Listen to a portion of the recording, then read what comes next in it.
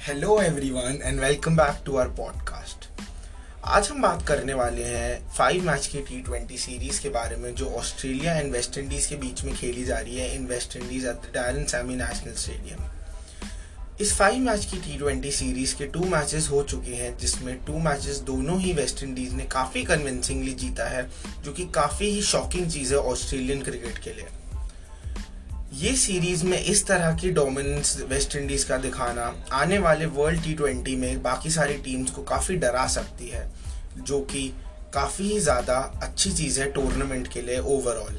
अगर हम Indian fans की तरफ से ना बोलें और ओवरऑल वर्ल्ड क्रिकेट की बात करें तो ये काफ़ी ज़्यादा अच्छी चीज़ है वर्ल्ड T20 के लिए, क्योंकि जैसा कि आप सब जानते हैं अब सिर्फ क्रिकेटिंग नेशंस कुछ ही रह गए हैं जो कि सुपर पावर्स हो, और इस मिक्स में वेस्ट इंडीज़ का आना एटलीस्ट T20 फॉर्मेट में काफ़ी अच्छी चीज़ हो सकती है।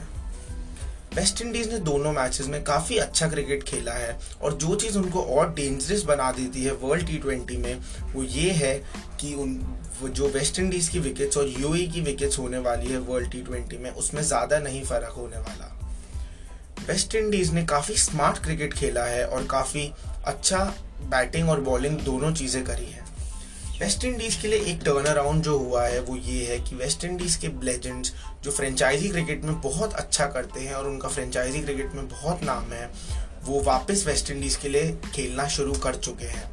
वेस्ट इंडीज़ के प्लेयर्स जो अभी तक शायद वेस्ट इंडीज़ बोर्ड के लिए नहीं खेलते थे क्योंकि उनके कुछ इश्यूज थे वेस्ट इंडीज़ बोर्ड्स के साथ, अब जब से आए हैं तब से वेस्ट इंडीज़ ने T20 में एटलीस्ट दोबारा एक टर्न अराउंड कर लिया है। जब भी हम T20 क्रिकेट की बात करते हैं और तो उसमें हम वेस्ट इंडीज़ की बात ना करें ऐसा हो ही नहीं सकता, क्योंकि वेस्ट इंडीज़ 2 वर्ल्ड T20 के टाइटल्स जीत अपने नाम कर चुकी है।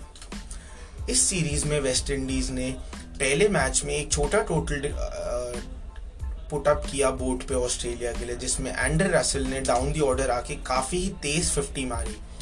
जो जब ऑस्ट्रेलिया बैटिंग करने आई फर्स्ट T20 में तो उनकी तरफ से सिर्फ मिचेल मार्श ने इम्प्रेस किया, बाकी सारे प्लेयर्स आए और गए। ओबेद मकॉय ने काफ़ी अच्छी बॉल डाली और 4 विकेट्स ली। एक पॉइंट पे ऑस्ट्रेलिया को रनर बॉल से भी कम चाहिए था, लेकिन ओबेद मकॉय ने आके काफ़ी विकेट्स एक साथ ली और मैच पूरा का पूरा ख़त्म कर दिया ऑस्ट्रेलिया के लिए, और ऑस्ट्रेलिया एक काफ़ी ही सिंपल टोटल चेज नहीं कर पाई। During the second match West Indies ने पहले बैटिंग करते हुए काफ़ी बड़ा टोटल मारा और ऑस्ट्रेलिया को 190 प्लस का टोटल दिया चेस करने के लिए। दोबारा सिर्फ मिचेल मार्श ही थे जिन्होंने अच्छी बैटिंग करी, बाकी सारे बैट्समैन चाहे वो एरन फिंच हो या मैथ्यू वेड हो, किसी ने ज़्यादा इम्प्रेस नहीं करा। वेस्ट इंडीज़ जो एक चेंज अपनी टीम में कर सकती है वो ये है कि वो क्रिस गेल को ओपन करवाए। अगर क्रिस गेल ओपन करते हैं तो उसके कई फायदे हो सकते हैं वेस्ट इंडीज़ क्रिकेट को, जैसे कि left right combination at the top of the order, और क्योंकि वेस्ट इंडीज़ के पास मिडिल ऑर्डर में भी काफ़ी लेफ्टी बैट्समैन है, जैसे शिमरन हेटमायर जिन्होंने अभी लास्ट मैच में काफ़ी अच्छी बैटिंग करते हुए 68 रन मारे, काफ़ी अनऑर्थोडॉक्स और अटैकिंग क्रिकेट खेलते हुए। तो क्रिस गेल को अगर वेस्ट इंडीज़ की टीम ओपन करवाती है तो दूसरी टीम को भी डर लगता है कि वेस्ट इंडीज़ जैसा प्लेयर अभी ओपन करने आएगा। क्रिस गेल जैसा प्लेयर अपने दिन पे मैच को अकेले जिता सकते हैं, और जब ऐसे प्लेयर को आप ओपन नहीं करवा के 1 डाउन भेजते हैं तो वो शायद अपनी नेचुरल गेम नहीं खेल पाते, क्योंकि 1 डाउन एक ज़्यादा रिस्पॉन्सिबिलिटी वाली पोजीशन है जो कि टीम की हार या जीत में काफ़ी बड़ा रोल प्ले कर सकती है। तो वेस्ट इंडीज़ अगर क्रिस गेल को अपना नेचुरल गेम खेलने दे at the top of the order और 1 डाउन पे किसी और बैट्समैन को लेके आए तो शायद ये चीज़ भी वेस्ट इंडीज़ के काफ़ी ज़्यादा फेवर में जा सकती है। और क्रिस गेल अभी तक 1 डाउन पे भी ज़्यादा इम्प्रेस नहीं कर पाए हैं, तो शायद अगर वो ओपन करते हैं जो कि उनकी पोजीशन फेवरेट पोजीशन भी है तो वो शायद ज़्यादा बड़ा इम्पैक्ट ला पाए वेस्ट इंडीज़ की क्रिकेट में। जिस तरह के वेस्ट इंडीज़ के प्लेयर्स हैं, अगर कोई भी एक बैट्समैन अपने दिन पे चल गया तो वो अकेले ही उस दिन का मैच जितवा सकता है।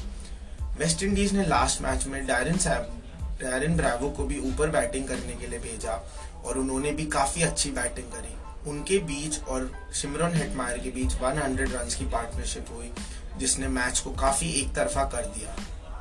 फिडल एडवर्ड्स ने भी वेस्ट इंडीज के लिए काफी अच्छी बॉल डाली है, लेकिन वो इंजर्ड होने की वजह से शायद थर्ड T20 मिस करे। लेकिन वो ज्यादा बड़ी प्रॉब्लम वेस्ट इंडीज के लिए नहीं होगी, क्योंकि उनके पास काफी बॉलिंग ऑप्शंस हैं, जैसे शेड्रिल कॉटरेल ने भी लास्ट मैच खेला। वेस्ट इंडीज जिस तरह के ब्रांड ऑफ क्रिकेट खेलती है वो बिल्कुल ही T20 फॉर्मेट के लिए सूटेबल है, और यही चीज वेस्ट इंडीज को इतना ज्यादा डेंजरस बनवा देती है जब भी वर्ल्ड T20 की बात आती है। वेस्ट इंडीज को इस बार बची हुई सीरीज में देखना काफी इंटरेस्टिंग होगा, क्योंकि ऑस्ट्रेलिया अब एक डू और डाई सिचुएशन में आ पहुंची है। अगर ऑस्ट्रेलिया यहाँ से एक भी मैच हारती है तो वो इस सीरीज से नॉकआउट हो जाएगी। ऑस्ट्रेलिया को कुछ चेंजेस अपनी टीम में जरूर करने पड़ेंगे, और स्पेशली अपनी बॉलिंग में, क्योंकि उनकी बॉलिंग इतना ज्यादा अभी इंप्रेस नहीं कर पाई है। जॉश हेजलवुड ने काफी अच्छी बॉलिंग करी है, और जॉश हेजलवुड तो पहले ऑस्ट्रेलिया की T20 के स्कीम ऑफ थिंग्स में भी नहीं थे, लेकिन जब से वो आए हैं उन्होंने काफी अच्छी गेंदबाजी करी है।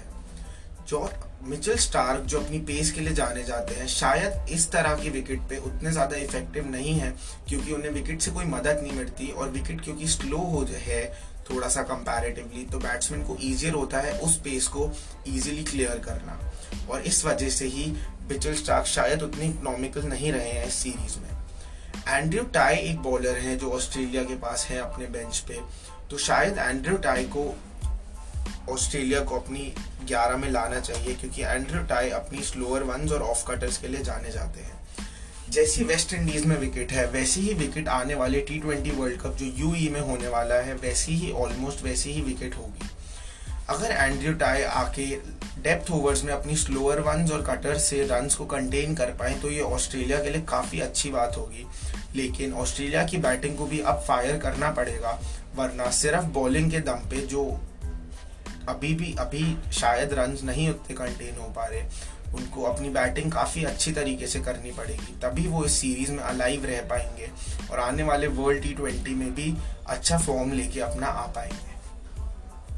अगर आपको ये पॉडकास्ट अच्छा लगा तो प्लीज इसे शेयर करें। आज के लिए बस इतना ही। Thank you. मैं हूँ शाश्वत भल्ला। T20 में